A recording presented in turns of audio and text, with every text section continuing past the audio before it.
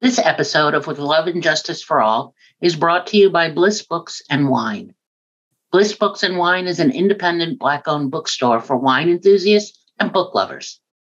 It's listed as one of the Black-owned bookstores in America that amplify the best in literature by OprahDaily.com.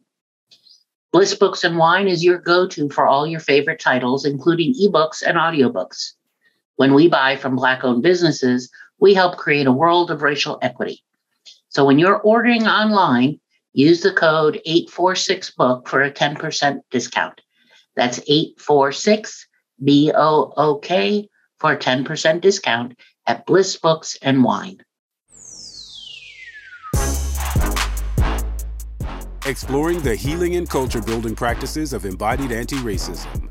This is With Love and Justice for All with Reverend Ogun Holder and Reverend Kelly Isola. Welcome to our podcast With Love and Justice for All.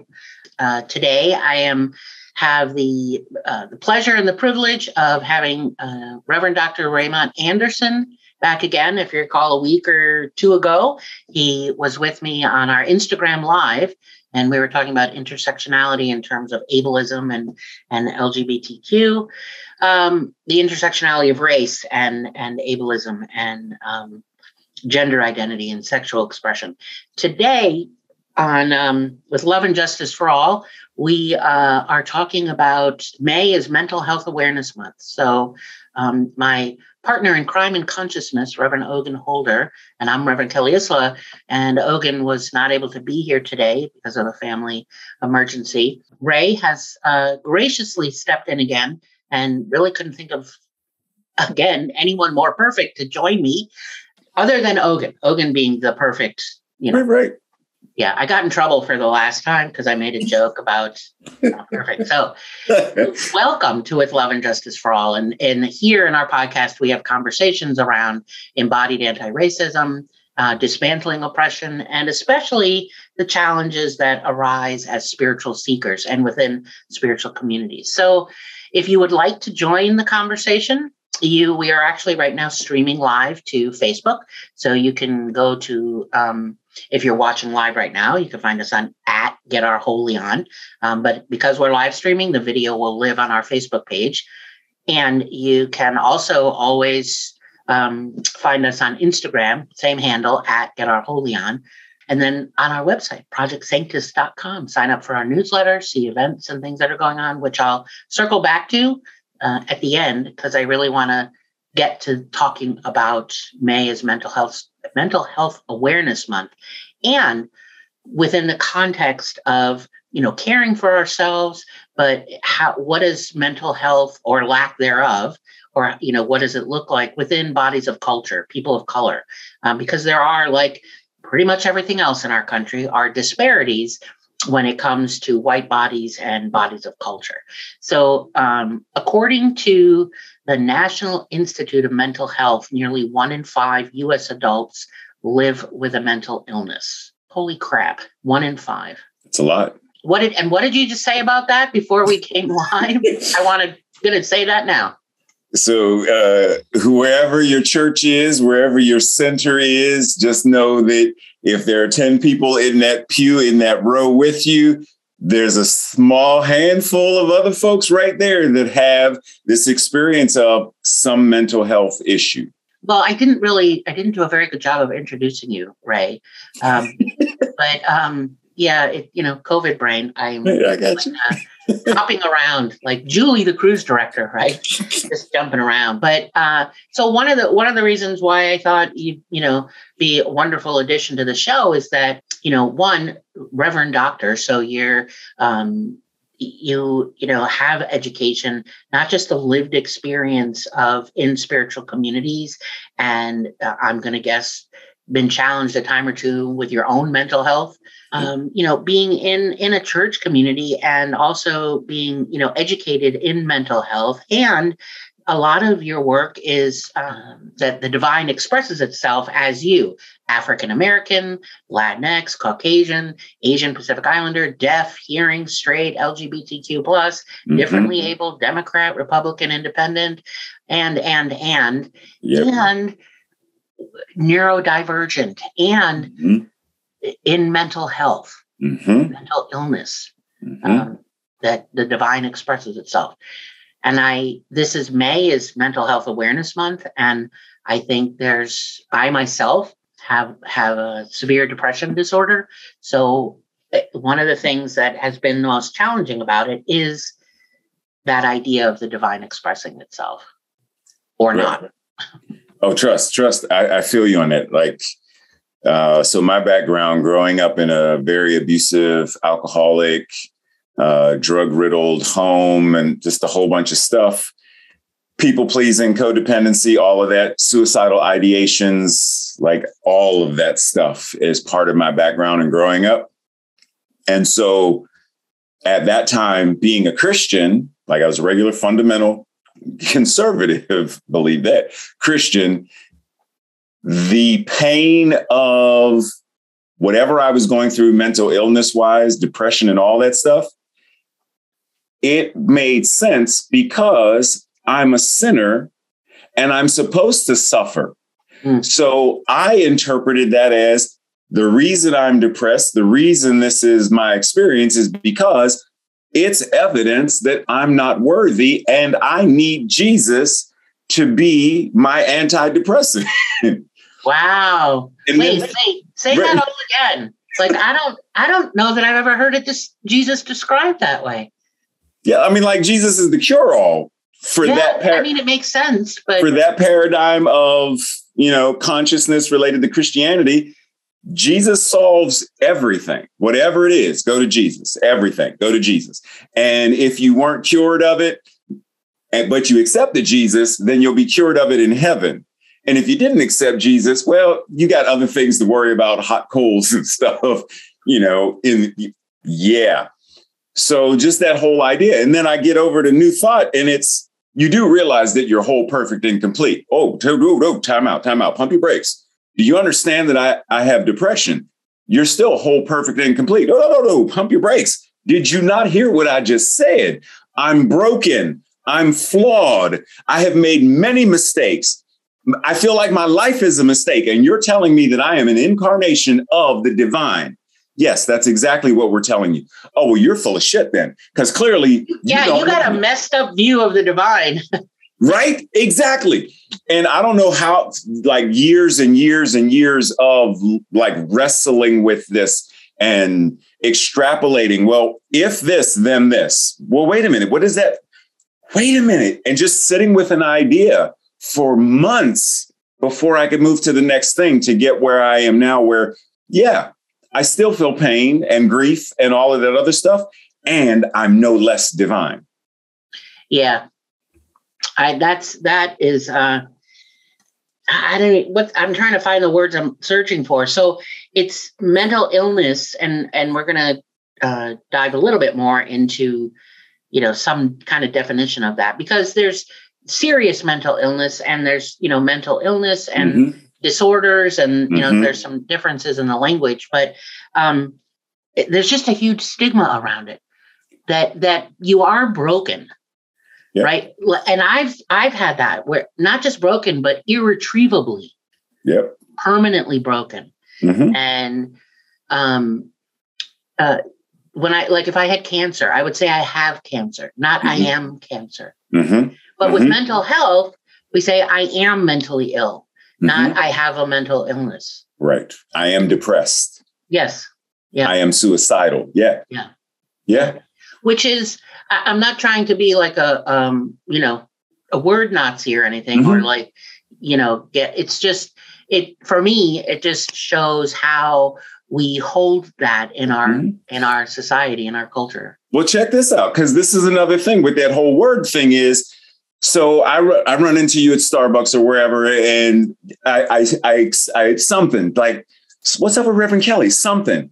And I don't say, in general, I don't say, hey, Reverend Kelly, how are you today? I say, what's wrong? What's wrong with you? Yeah. What's wrong? Yeah. So often that's the idea. Teachers ask students, parents say, what's wrong with you today? What's your problem? Right. Why are you so sad when you have so much to be happy about? Right. So then the stigma of blaming comes in. Yeah. Yes. So, yeah. Oh gosh, don't even get me down that road of blaming. That's a different topic, especially after this week with Roe v. Wade. Good. Yeah. Yeah. Mm-hmm. People do often hold it as there's something I've done wrong that this is going on for me. Mm-hmm.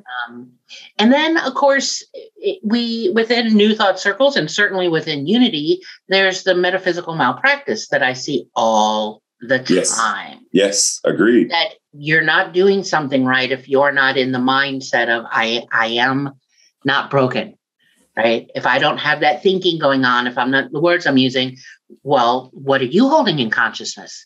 Mm-hmm. Mm-hmm. Yes, very much so. Yes. And those people need a high five in the face with a chair. and so like our second stat, because this ties in like directly with my background and experience. So while people of color have rates of mental health disorders similar to whites, these disorders are more likely to last longer and result in more significant disability for people of color. And it tends to go untreated in those communities. Because I remember the first time I went to therapy was as a result of being present when a cousin who was 10 at the time killed his mother's boyfriend, because his mother's boyfriend was in the process of punching her, and he threw a knife, and the knife pierced the man in his armpit, punctured his lung and his heart. His mom pulled it out and he bled to death on the way to the hospital. Oh my gosh. Messed me up. Yeah. So after going to, because they took all of us to jail and everything and questions and the whole 9 yards, the depression that I was experiencing quadrupled, a millionfold. The suicidal ideations, all that tripled. So eventually I was forced to go to therapy. I didn't tell anybody. I didn't tell my parents. Mm. They thought I was missing. The first 48 hours that I was being observed, they thought I was staying the night over a friend's house. I didn't want anyone to know. So they didn't even know you were in the hospital? Nope. Wow. Nope. Not until they were like, okay, so observation is done, but we're not releasing you. Well, why not? Because there's some serious stuff going other than the murder. We've uncovered there's some other stuff going. No, I'm fine. No, you're not. So I was there 9 days of observation and talking and the whole 9 yards till it clicked into me like, I do have some stuff. Wait a minute. I do have a Pandora's box of demons and stuff, that shadows and skeletons that I've pushed back into the closet that, wow. Yeah. Yeah, it's not just an overnight bag of stuff. It's like a steamer trunk that we've lugged behind. Yeah. Because you don't, same kind of household that you don't talk about stuff. Yep. Just don't. Yep. And even to this day, there are, made lots of headway in my family, but you learn to navigate, I'm willing to go anywhere and I have to navigate who's in front of me. Mm-hmm. Yeah, right. And actually not for my sake, but for their sake. Yeah. And it's not about shame. It's just knowing, if it's a sibling or my mother or an uncle or something, what their capacity is. I want to come back. How old were you at that time, that hospital? So that would have been right between 18 and 19. Yeah. Wow. I don't even know what the adjective is, but your brain isn't even done yet. Mm. Not even close. Isn't done yet. Mm-hmm. Right. And so in that nine days of going through that, and then, afterwards they're like, yeah, you still need to go to outpatient. You still need to meet a therapist once a week. And I'm like, for how long? I'm not gonna be able to keep this a secret, but for so long. Right. And even when the family found out, what are you going to therapy for? I only told them the stuff related to the murder. Right. Because I knew they could grasp that. I didn't mention my being molested.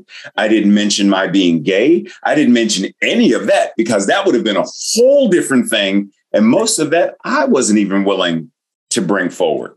once again, because of the stigma related to it. Right. That for people of color, for bodies of culture, that mental health disorders last longer and result in more significant disability. There's some things in regards to teenagers. Approximately 50 to 75% of youth that are in the juvenile justice system. And it's interesting. I pause there because I have a new phrase for, it's the criminal system, the legal criminal system. And it, just again, what's the language we're using? But 50 to 75% of youth within the juvenile justice system meet the criteria for mental health disorder. 50 to 75% of youth. Wow, that's a lot. That's a lot. It's almost all. I mean, 75%. That's just about everybody, all of the youth who are within this system of you've done something that we deem criminal, and so we're going to lock you up. And 75% of you also meet this criteria. So wait a minute.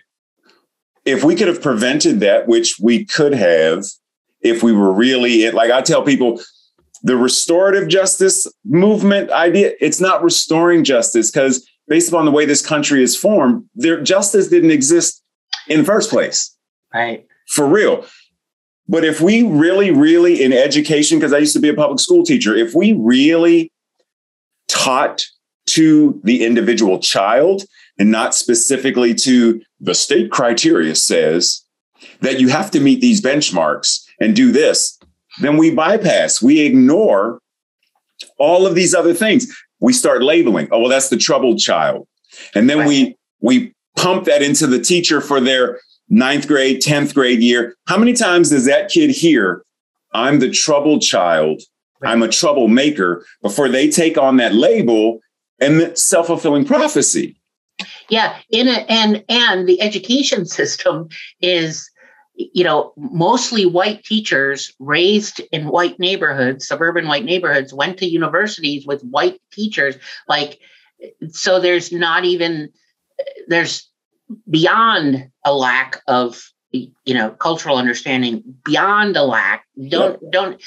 It says the education system is one of the most efficient ways to actually perpetuate racism. Yep. Which is it no shock that we have the concept of the prison pipeline. Yes. Kindergarten to the penitentiary. It's not really a shock, especially with these numbers. Right. And so one of the other things that I found very disturbing was Black children ages 5 to 12 were nearly twice that. So the suicide rate for Black children age 5 to 12. So I had to pause there and think, what 5-year-old is thinking of suicide? Right. That really, just never mind the rest of the sentence I'm about to say. What at 5 that you're thinking of suicide? Yep. And I just heard a psychologist talking, with the Smith family, Jada and them on the red table. And they were saying this idea of no one really wants to commit suicide. No one really wants to die. They want the pain to stop. Right. So to your point, what 5-year-old is in that much pain? Right. That's their way to make the pain stop. I'm going to make a guess, since that's 2018, that found that the suicide rate of Black children aged 5 to 12 was nearly twice that of white children of the same age. I'm going to guess that now in 2022, having gone through a pandemic and the surge of mental health illness or lack of mental health or, underdiagnosis and not mental health care is even worse than that. I don't know that, but I'm going to guess that. Okay, this is really depressing. But I'm glad that we're talking about it, because May is Mental Health Awareness Month, and it doesn't change. It doesn't get better if you don't talk about it. Exactly, and I mean to jump from that age range that you mentioned. So That was 2018. 2019, suicide was the second leading cause of death for Black and African Americans ages 15 to 24. Wow. For Native, Hawaiian, Pacific Islanders, 15 to 24 suicide was the leading cause of death for them. Wow. So it's like, what's going on, first of all, within that age range, but then to that cultural and ethnic group, what's going on at that age range that makes this the second leading cause of death, what's the first? And then, wow. Yeah. Those are phenomenal numbers. Like that's, well, I don't know that we, I don't think we stop and think about it. I think when you hear things like leading cause of death, you think of cancer, car accident, heart disease, etc. And these are 15 to 24-year-olds. Yep. I mean, they haven't even lived life yet. Yeah. I mean, as you said, when I was sharing my thing about, that was between 18 and 19. Yeah, well, the thing that organ that sits in your skull, it's still developing. Yeah. There's still so much more. And yet trauma, PTSD, all that stuff, age doesn't matter. I also want to make sure that we talk about so what do we do about this? Right. And I want to talk about how me as an individual, because I'm not a psychologist, I'm not a psychiatrist, I'm not a therapist, I'm not I don't have a license, for treating, so what can I do? And I don't want to lose that. We'll come back to it, but I just want for those, as you're listening, we will come to that.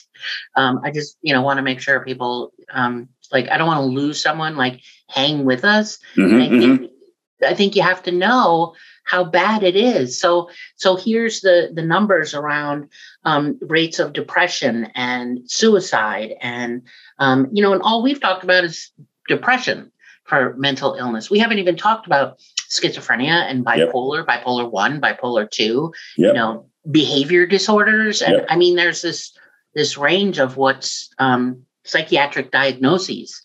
And largely, because of a lack of cultural understanding, bodies of culture, indigenous, largely get underdiagnosed or misdiagnosed. Yep. Right. Yep. I was reading a study because I'm working on decolonizing my classrooms.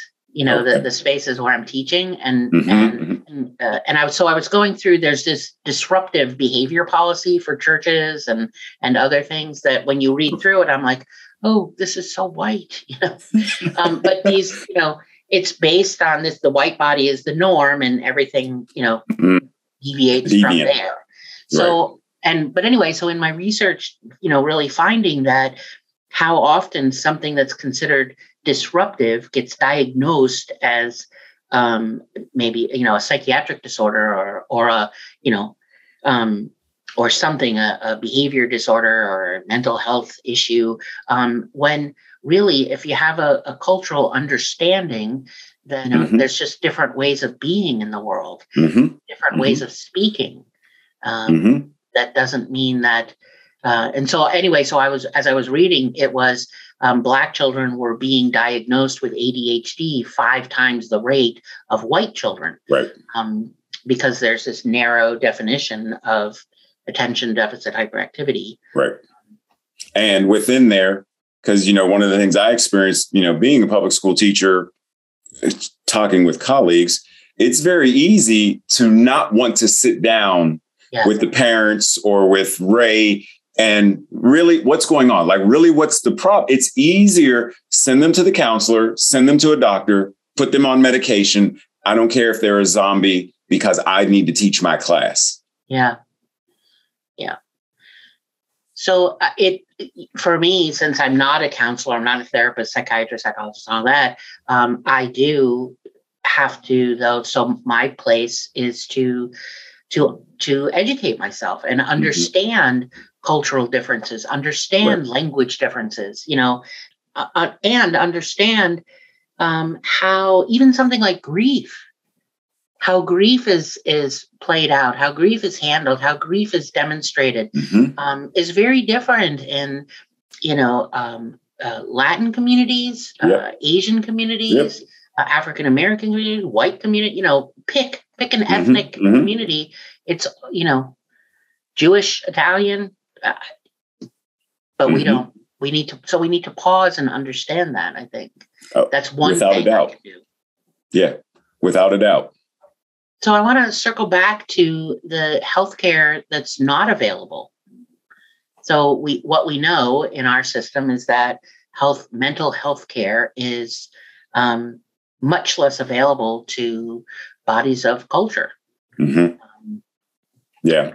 And as you mentioned, the COVID years demonstrated that the care isn't there, neither preventative nor reactive. It's not there for communities of color.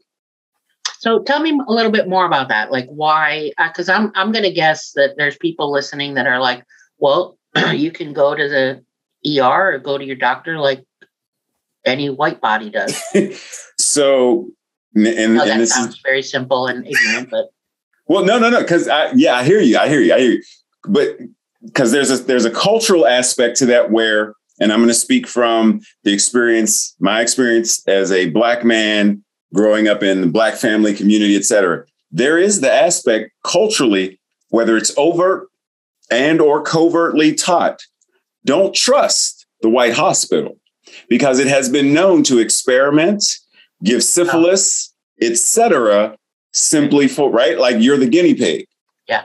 So there's also that aspect of, I don't feel well, but so whether it's the financial aspect, whether it's the cultural aspect, like there are various aspects to this where it impacts the community. But there's also, like you said, it's white schools, white teachers, white spaces. If I go to the doctor, because I've done this in the past where I wouldn't speak up and advocate for myself, and I didn't know it was a thing then, it's the assumption that because you're Black, you have a higher tolerance for pain.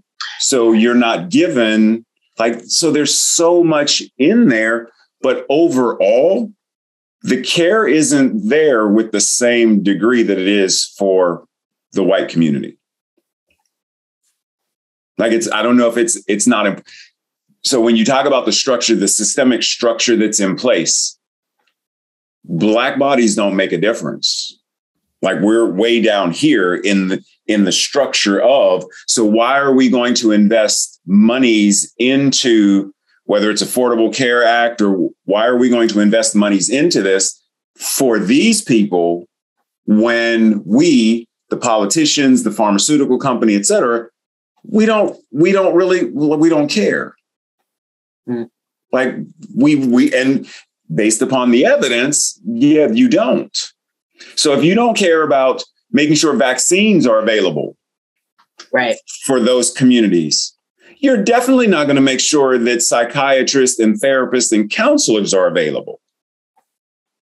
I read on the website of the National Alliance of Mental Illness, which is a wonderful resource, NAMI.org, for people to go learn more, especially around mental health in regards to BIPOC communities. But I was reading somewhere on there that that the stigma of mental health associated with mental illness is very high for Black Americans. Has that been your experience? Very much so. I didn't, and to this day, since my mother has, she died in 2020, I don't know if this is true or not, but when I was growing up, one of my brothers on some kind of drug binge started spilling all these family secrets about who in the family had been molested and who raped who and all this other stuff. And somewhere in there, he mentioned that my mother had a miscarriage. The 1, 2, 3, somewhere around between the 4th and the 5th child. I'm number 6, 7, depending on how you count us, right? But somewhere in there, like child number 3, 4, there was a miscarriage. Right. So fast forward many years, I write my second book, and I mention this in my book. You don't do that with family, but I mention it in my book because I'm sharing me. My mother lit into me and said it was a lie and I need to retract it and all this other stuff. Wow. So was it a lie that my brother made up? And I've heard it from other family members, or is that one of those things you don't talk about? Because even when I brought up that I had been molested, my mother shut it down. Wow. Talk about something else. Nobody want to hear that. But Mom, I'm trying to tell you. Yeah, I said, don't nobody want to hear that. So whether it's the church, because the church is a big factor within the Black community. And within the church, there are certain things culturally you don't talk about in church either. So that, yes, my experience is that stigma is very real. So there's mental illness, which would be something that's diagnosed, right? That are often disorders like bipolar disorder, anxiety disorder, major depressive disorder, obsessive compulsive disorder. Right. You mentioned post-traumatic stress disorder, which, and then there's schizophrenia, and there's a lot of other ones. I think there's varying degrees of, almost like varying degrees of stigma. Yeah. Like for me, and I have severe major depressive disorder and anxiety, and and I've gotten much more comfortable saying it. I mean, here I am now spreading it out more. And I know it's really important to do that. And if I was schizophrenic, though, or if I was bipolar, I'm not so in my own mind. And I already have a diagnosis. And yet I find myself going, I'm not sure. Would I be sharing that? I don't know. Right. Yeah, exactly. And I know we're going to, talk about it, but I think this is part of what we do to heal it, is to talk about it, to normalize the fact that, like you said at the beginning, 1 in 5 people, 1 in 5 has some form of mental health, something going on in their life. Yep. And then 1 in 20, it's a serious. Right. Okay, so in the same way that we can talk about weather and it's normal, and we can talk about, depending on who you're talking to, one's religious beliefs and path, we should be able to talk about grief and sadness, because those are somewhat normalized, but we need to be able to talk about that all the way through this vast spectrum of. So when someone says, yeah, I was diagnosed with schizophrenia and blah, blah, blah, and like, oh, how old were you? Well, I was XYZ age. Wow. So can I ask you some questions about, like, are you okay to talk about? It should be that normal that we can simply talk about it rather than hide it away and make it some unseen thing. That's why these stats, they're shocking to us, and we're willing to have the conversation. Right. Imagine how many people out there feel, well, I'm in this alone. No one else knows. No one else. Clearly, we're ministers. Yeah. Clearly, there are no other ministers who feel depressed. Clearly, there are no other ministers who, because, Reverend Ray said his mom died in 2020, but he seems to be fine. Well, yeah, but you're not with me when I'm going through whatever it is in that moment of I'm driving and boom, there's a flashback, there's a memory, there's something, and there's tears because it's still there. Right. I think even the word illness, that people get stuck on that. So we've used the word mental health and mental health care, right? So, I'm okay with mental health conditions because some are mild and don't necessarily interfere much with my living my life. Right. Others, other conditions are really severe and require, like you talked about, some care that might be a hospital, or medication or therapy and or psychiatrist and or a variety of things. Which I want to come back to, because I don't want to leave out I keep saying I'm going to come back to, and I don't know if I actually do. So you have to help me out. Okay, I got you. But spiritual care, spiritual care, or spiritual practices, right, lend themselves to mental health care. Yes.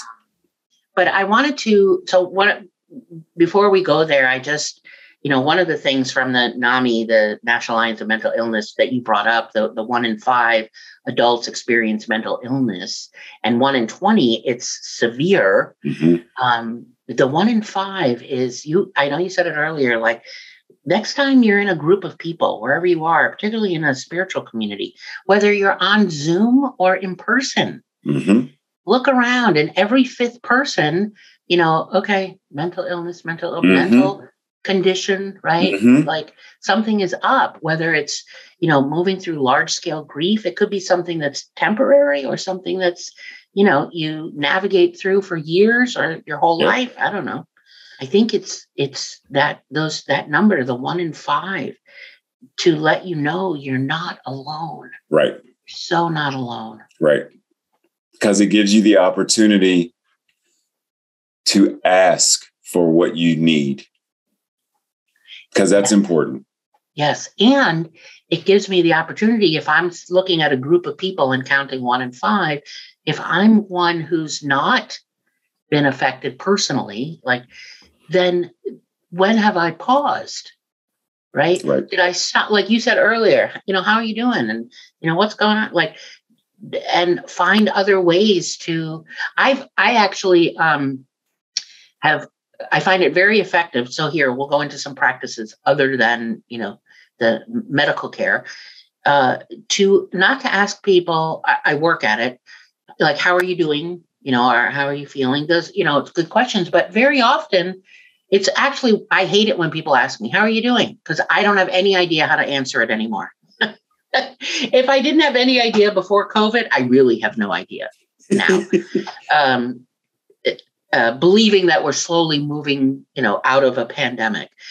But I would rather, if someone knows me enough, like when we, connect, whether it's on Zoom, on the phone, or in person, to pause long enough to notice if there's something different, right? And to make a statement, not ask a question, because I find the question can bring on anxiety.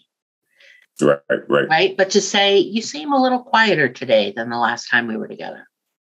And just make the statement, which gives me an opening. Right. It's a good practice. It's a very powerful tool if we could get in this habit of, because it requires, if I'm going to make that statement to you, I have to pause and actually focus on you.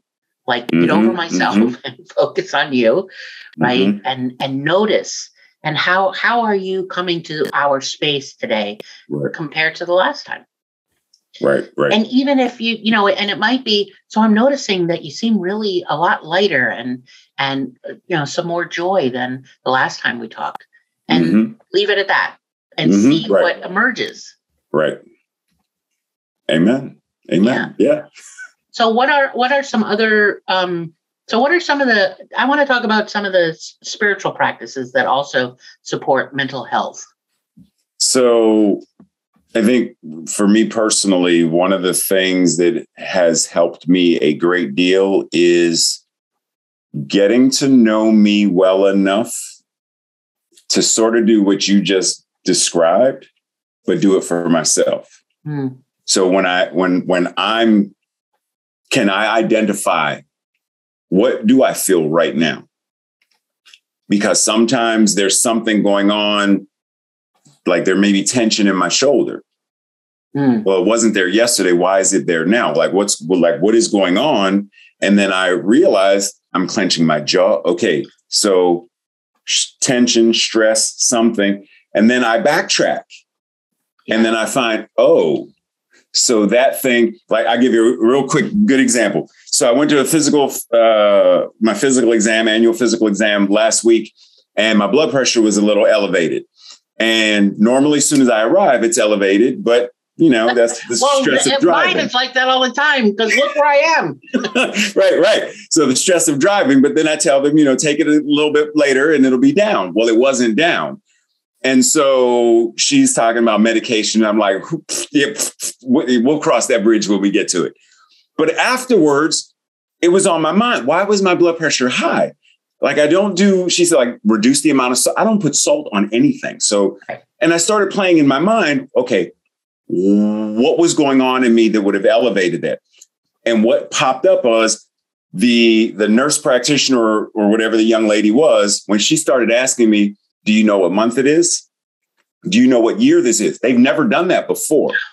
Uh-huh. And then she said, can you say the months of the year in reverse? And then it clicked into my mind. This is the same thing they did with my mother and how they diagnosed her with Alzheimer's. Oh. I'm at that age now where they're testing me for it. Wow. And there was stress. Yeah. There's the blood pressure. So for me, one of my practices is get real present with myself. How well do I know me? Do I know me well enough to know what triggers me? Do I know me well enough to know when I'm feeling that grief of my mom died and my dad died and my family turned on me and all that stuff? I need to be alone. Do I know me in that moment well enough to say my self-care is I'm unplugging from everything. Right. I'm going to the park to be alone for 4 hours. So just that level of awareness is an amazing thing for me. And even that practice of learning to be self-aware, like that's a self-care practice. Even that you have to practice at. Amen. Like just try it for 2 minutes. I think so often in spiritual communities, I see people, leap in and, I tried to meditate or whatever, for 20 minutes. I'm like, oh, no. Start with 2 minutes. Yes. Yeah. Right. Our body, our brain has been literally conditioned and programmed for something else. Yes. To get her done, to be productive, to get her, gotta get on. There's a list of things, I have a long list of things. And in our day of age, how often do we owe? Yes. So we've conditioned ourselves that every 3 seconds, I've got to check to see, did I get an email? Did I get a text message? Did something from Twitter? And then put it down and pick it right back up. So you're in meditation now and you're Om Shanti, check your phone. Om Shanti. And then you peek to see if there's an alert. And Yep. So that 2 minutes, just give yourself grace. 2 minutes. Yes. Yeah. And there's even apps for it. Yep. There's two of my favorites are Insight Meditation app. Yes. And Calm, CALM. I love that. And I love Calm because it covers a wide, I think it's very, I just find very multicultural, understanding different doorways to to whatever being settled or grounded or centered, whatever that means for you, however that occurs. Because it's not always about close your eyes and go within. Right. For some people, that's absolutely terrorizing. Yes. So even needing to, as Ogun and I have used the word with Ogun, decolonizing our self-care, right? And what is it? That's part of the getting to know me, the self-care. And my mental health care is just pause, slow down. Right. Just try it for 2 minutes. Right. Exactly. If you're your phone, use the timer on your phone. Use the tools that you have available. Yes. Yeah. So meditation, is that,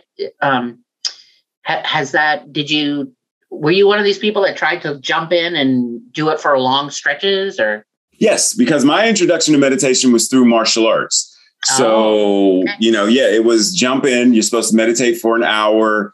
And I did everything possible to fight against it and like daydreaming and whole night. I'm like, okay, this ain't working out, but I'm going to pretend, breathe and pretend I'm getting a sandwich when this is done. Breathe and pretend. I'm going to the movies, breathe and pretend until eventually, I don't know what it was, but a martial arts teacher eventually said, okay, all I want you to do is sit down, take one inhale, one exhale, one inhale, one exhale, two. Do that 3 times and really be present with where your chest and your abdomen are rising and falling and what it feels like going through the air through your nostril, like really be present to it. Yeah.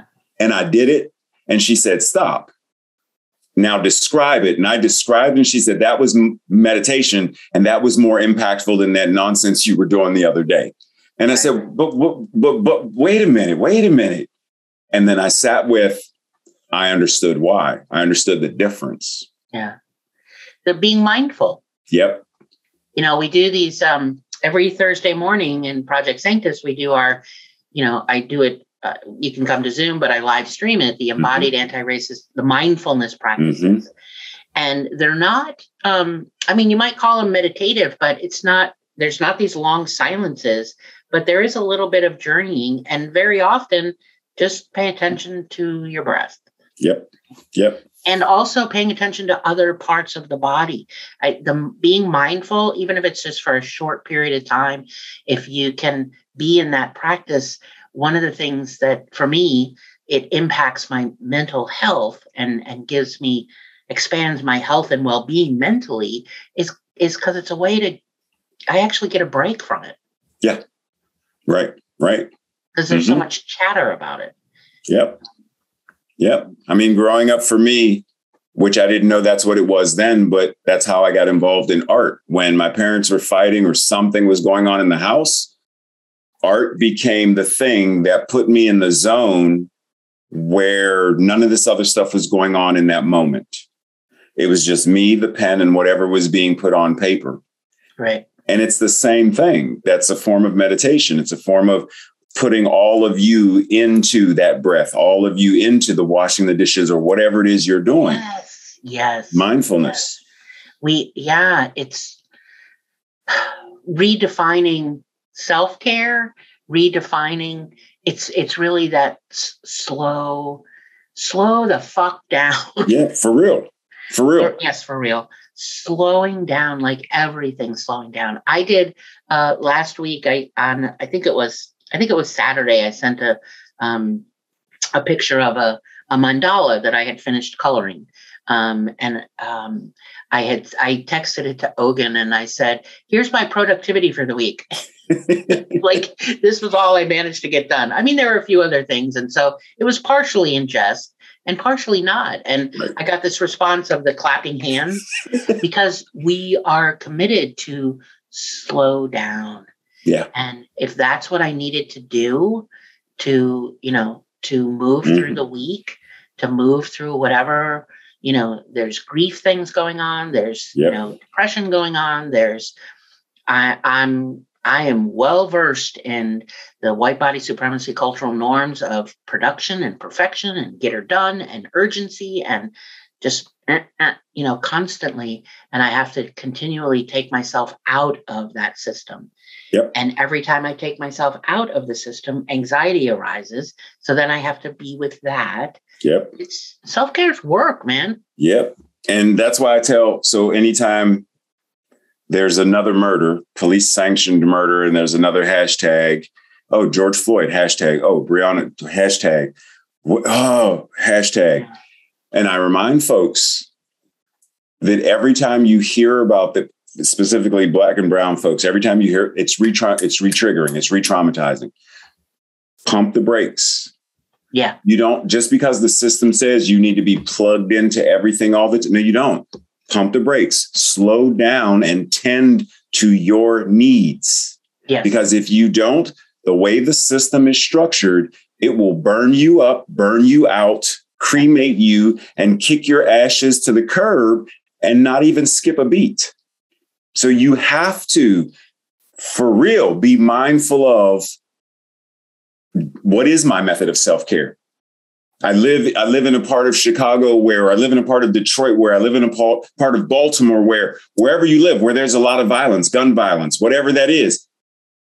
What is your method of self-care when you're watching television with your children or whomever and you hear gunfire? Right. What do you do to tend to their needs, tend to your, pump your brakes, breathe, be present. Because if you don't, all you're doing is absorbing. You don't even realize you're doing it until you crash. Right. Which was a little bit of this past week for me in terms of part of what got so energized and activated was this draft of overturning Roe versus Wade, which I have my own personal traumatic stories around it. Right. And all of that just came up. And all the trauma behind it, and I just was. So what I did was I colored. Right. That's exactly. Mm-hmm. And I really want, we're coming up on time to wrap it up. And I really want to, I know while I may not have lots of money or financial resources at my disposal, I also know it's easier for me as a white body to access the medical care and mental health care that, I know that I wouldn't be here today if I didn't have a mother who had, some cash to help me get the treatments I needed. Right. So here's this is just I was in the hospital. Actually, the very first time I ever was in a hospital, a psychiatric hospital for the depression, was I went in 2 days before Donald Trump was elected president. So in hindsight, I'm like, wow, I was in a psychiatric hospital when 45 got elected. That was probably the best place I could be. Right. Of course, since then you want to go back because it's just, I knew what was coming, but I just have to, it just seems ironic. But I also know that I was able to do that because I don't have great healthcare insurance, but I've had access to it. I've been able to pay for it. So what about all these people that don't?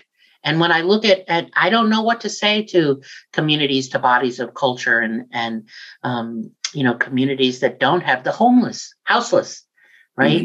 And very marginalized. I guess it's speak up.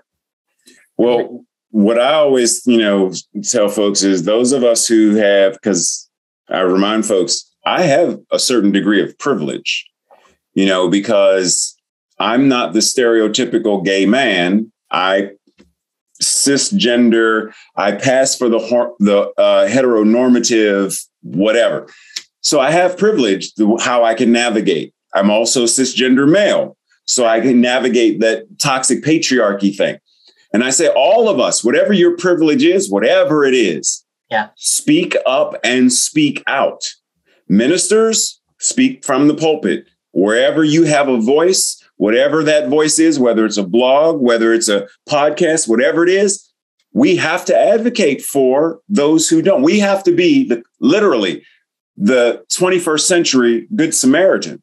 We see the people laying on the ground and we see others walking around them and stepping over them. And our spiritual imperative has to be, I know that there are how many kids wanting to commit suicide? Right. 5 years old? Oh, okay. Governor such and such of Maryland, DC, Delaware, whoever, as one of your constituents, what are you doing to provide for healthcare for seniors, healthcare and preventative care for people who have no house, for people in this community or that community? What are you doing? Tell me to my face. Don't send me an email. Right. I need to hear it because I need to know, do I put my vote somewhere else?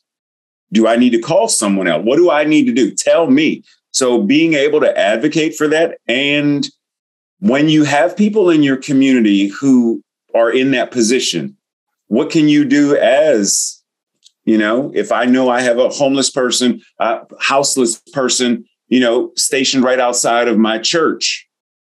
Do I do something, or do I call the police to have them removed because of how it looks to the front of the church? Yeah. Right. Let me invite you in. Open, welcoming, and affirming. Come on in. Until it's inconvenient.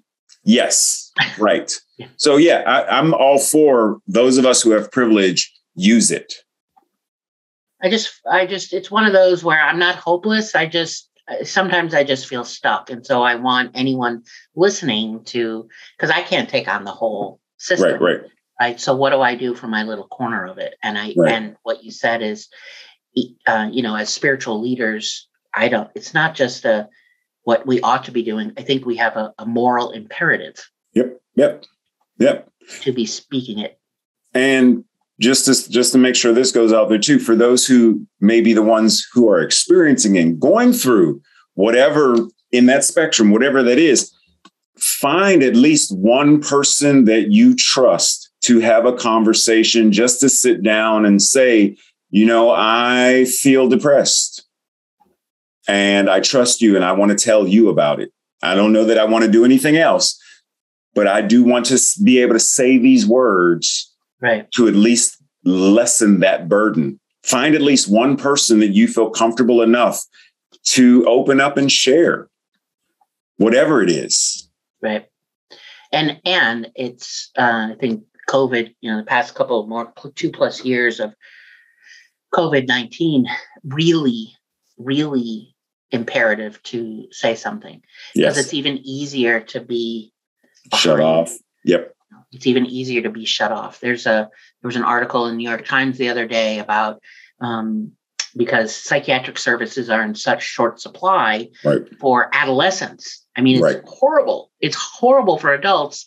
Never mind adolescents, teenagers. But in the New York Times, there's hundreds of suicidal teens sleep in emergency rooms every single night. Yep. So there's part of me that's like, well, thank God, they're in a place, but the fact that there's hundreds of them, hundreds of suicidal teens. Right. So you say, so in my particular city, there are, we'll say 5 hospitals, that's 5 ERs, put 100 teens in it, that's 500 teens who are sleeping in an ER every night because the pain is so great, they want it to end by suicide. Right. Wow.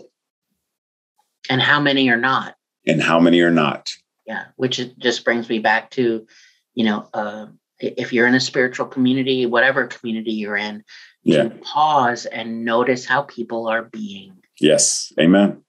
Yeah. Amen. Well, once again, thank you. Thank you very much, Ray. Always a privilege, always very powerful, always engaging. Thank you for coming and having this conversation and sharing part of your own story with us. You've been listening to With Love and Justice for All. We have lots going on. So go to projectsanctus.com and scroll down to the bottom and hit the subscribe button so you can stay in touch. I'm Reverend Kelly Isola. Thanks for joining us, and we'll talk to you soon. Exploring the healing and culture building practices of embodied anti-racism. This is With Love and Justice for All. This episode of With Love and Justice for All is brought to you by Bliss Books and Wine. Bliss Books and Wine is an independent Black-owned bookstore for wine enthusiasts and book lovers. It's listed as one of the Black-owned bookstores in America that amplify the best in literature by OprahDaily.com. When we buy from Black-owned businesses, we help create a world of racial equity.